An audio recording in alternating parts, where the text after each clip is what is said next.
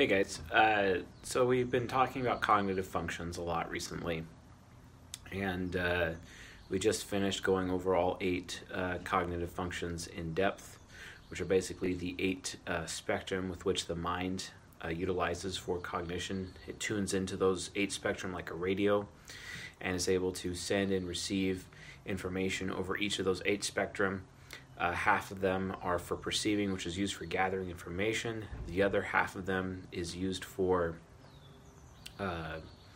decision making, judgments basically. That's what a person's judgment is. And there's 4 cognitive functions for each. We also lightly touched on the topic of cognitive axes, which is like axis but plural. So let's actually dive in a little bit more deeper just to get a more general sense of what a cognitive axis actually is. So 2 of the functions, so let's say introverted sensing, it's on a cognitive axis with extroverted intuition.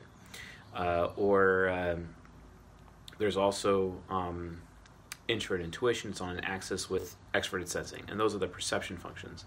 Extroverted thinking, also known as rationale, is with morality, moral decision making, also known as FI, and they're connected together on an axis. So also is introverted thinking and extroverted feeling. So here is a little whiteboard example of what it is I'm talking about. So, trying to see if I can hold this properly. Yeah, there we go. A lot better.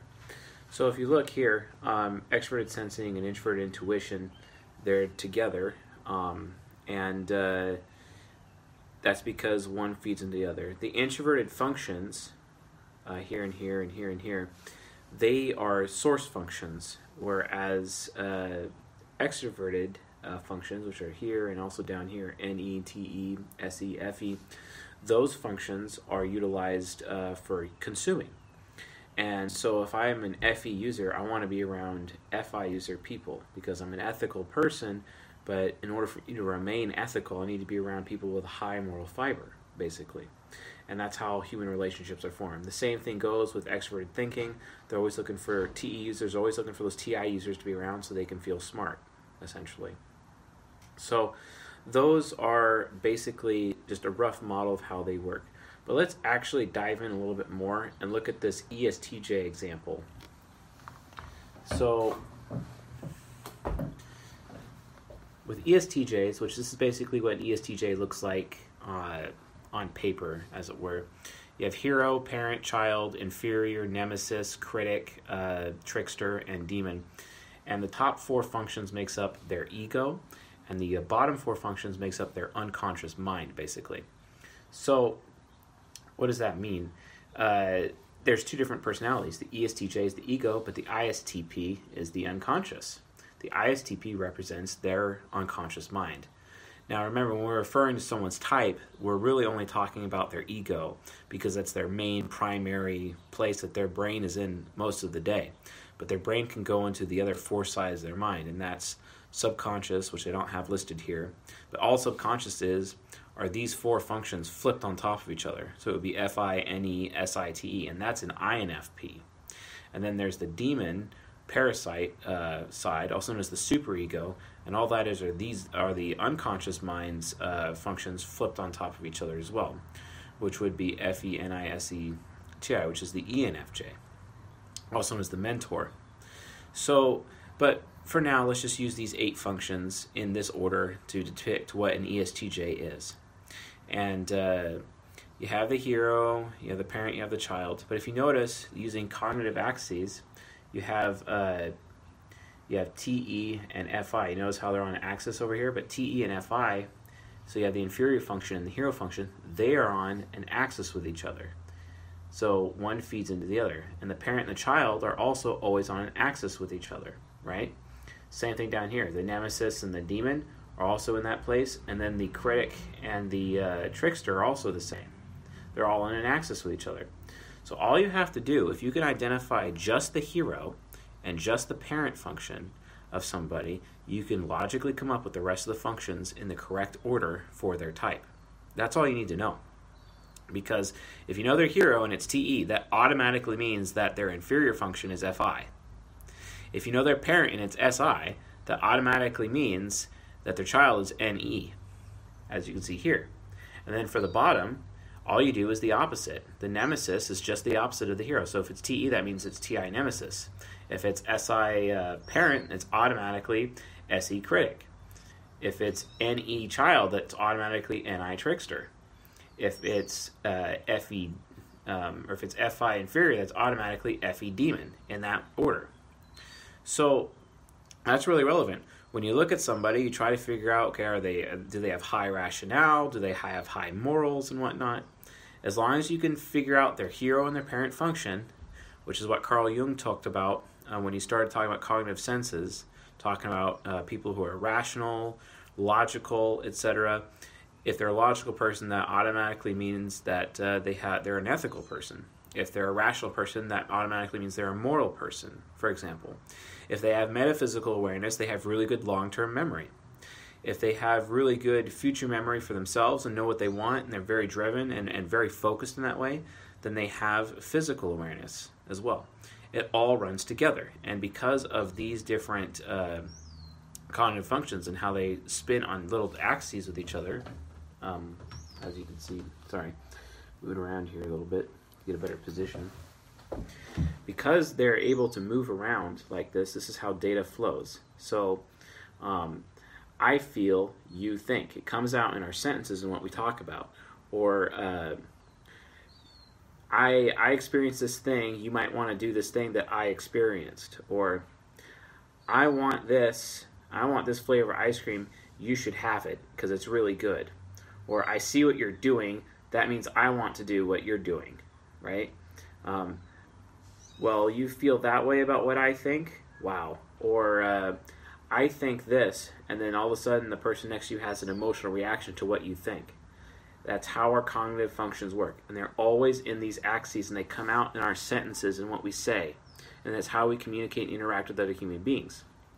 And the cognitive functions, like in this example with the ESTJ, are always in this order. They never change in this order, and they're always in balance in this way. That means like no type is better than any of the others, essentially. So ESTJ ego, ISTP shadow. I'm going to set this down. Knowing cognitive axes is very important because, like I said, if you can identify their hero or their parent, you automatically know the rest of their mind on paper. And you know where they're what they're really good at. So like in the case of an ESTJ, they're very good, they're highly rational, which means they're super organized. They make decisions based off of statistics, and they try to set an order to things. They're very orderly, very organized in that way. They have, if they're SI parent, that's high for introverted sensing, which means they're very honorable. They have a sense of safety, a sense of justice. They're very traditional. Always got to have that Thanksgiving, turkey on Thanksgiving, etc. most of the time. And they respect tradition, and they expect tradition.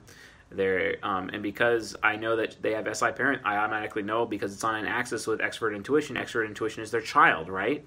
So if that's their child, then I know that they're very childly about what other people want.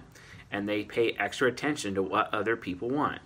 And they're very good at predicting the behavior of other people around them, right?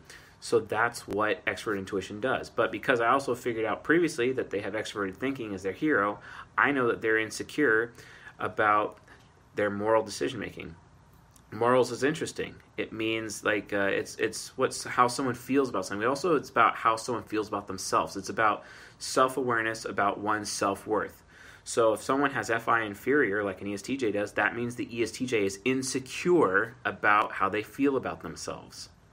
So they want other people to think well of them so that they can feel good about themselves, right? Remember, FI is in axis with TE, right? FI hero, or TE hero, and then FI inferior, right? Because they feed into each other. If this is the hero and the FI is in the inferior, there's insecurity. But if people think well of him, the ESTJ or her, in this model with their rational thinking, because they're always aware of what other people are thinking, right? That means if they think highly of me, then I feel good about myself, right? And that's literally how their priorities go. That's why TE users really like limelight, fame, high regard, want to be respected. They got to have that status. It's like the groupie that's hanging out with the rock star. They just want that status, right? That literally is all about extroverted thinking and introverted feeling on their axis for those cognitive functions. And all the other functions behave this way. You just have to know where their axis turns and where they're located. So, but yeah, also just a quick review on the 8 cognitive functions that we've done so far. Remember, extroverted intuition is metaphysical awareness. In the case of the ESTJ, they're aware of the metaphysical realm, all about what other people want, what might happen before it does. We talked about introverted feeling just now being moral awareness or awareness of one's self-worth, basically. Extroverted thinking is all about what other people are thinking. It's also rational thinking, statistical decision-making, being orderly and organized. We talked about introverted sensing, which is all about long-term memory access. Extroverted sensing, we talked about introverted sensing being long-term memory access.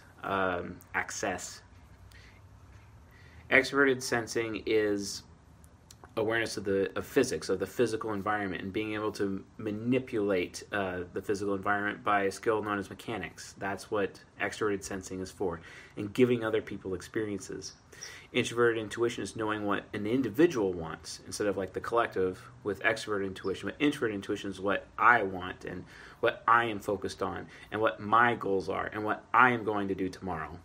It's all about knowing one's future, knowing what they want, and knowing what they desire. That's what introverted intuition is. And then there's also extroverted feeling, which is awareness of how everyone else feels. It's what causes someone being very caring. If extroverted thinking is all about what other people are thinking and their true-false judgments, then extroverted feeling is keeping track of everyone else's good-bad judgments and how people feel in that way. Introverted thinking is on an axis with extroverted feeling. It's about what I believe is true or false, not what the collective believes with TE, or rationale. It's about what I believe is true or false. That's TI, basically. And the extroverted thinkers are trying to find the TI users so they can feel smart, just like the FE users are trying to find the FI users so that they can feel good, basically, as to how the decisions roll with that. So in a nutshell, that's all of the cognitive functions. That's their cognitive axis. You can use the cognitive axis to identify someone's functions once you're able to identify their hero and their parent function, which we will talk about how to type someone in one of our future videos. So I think that's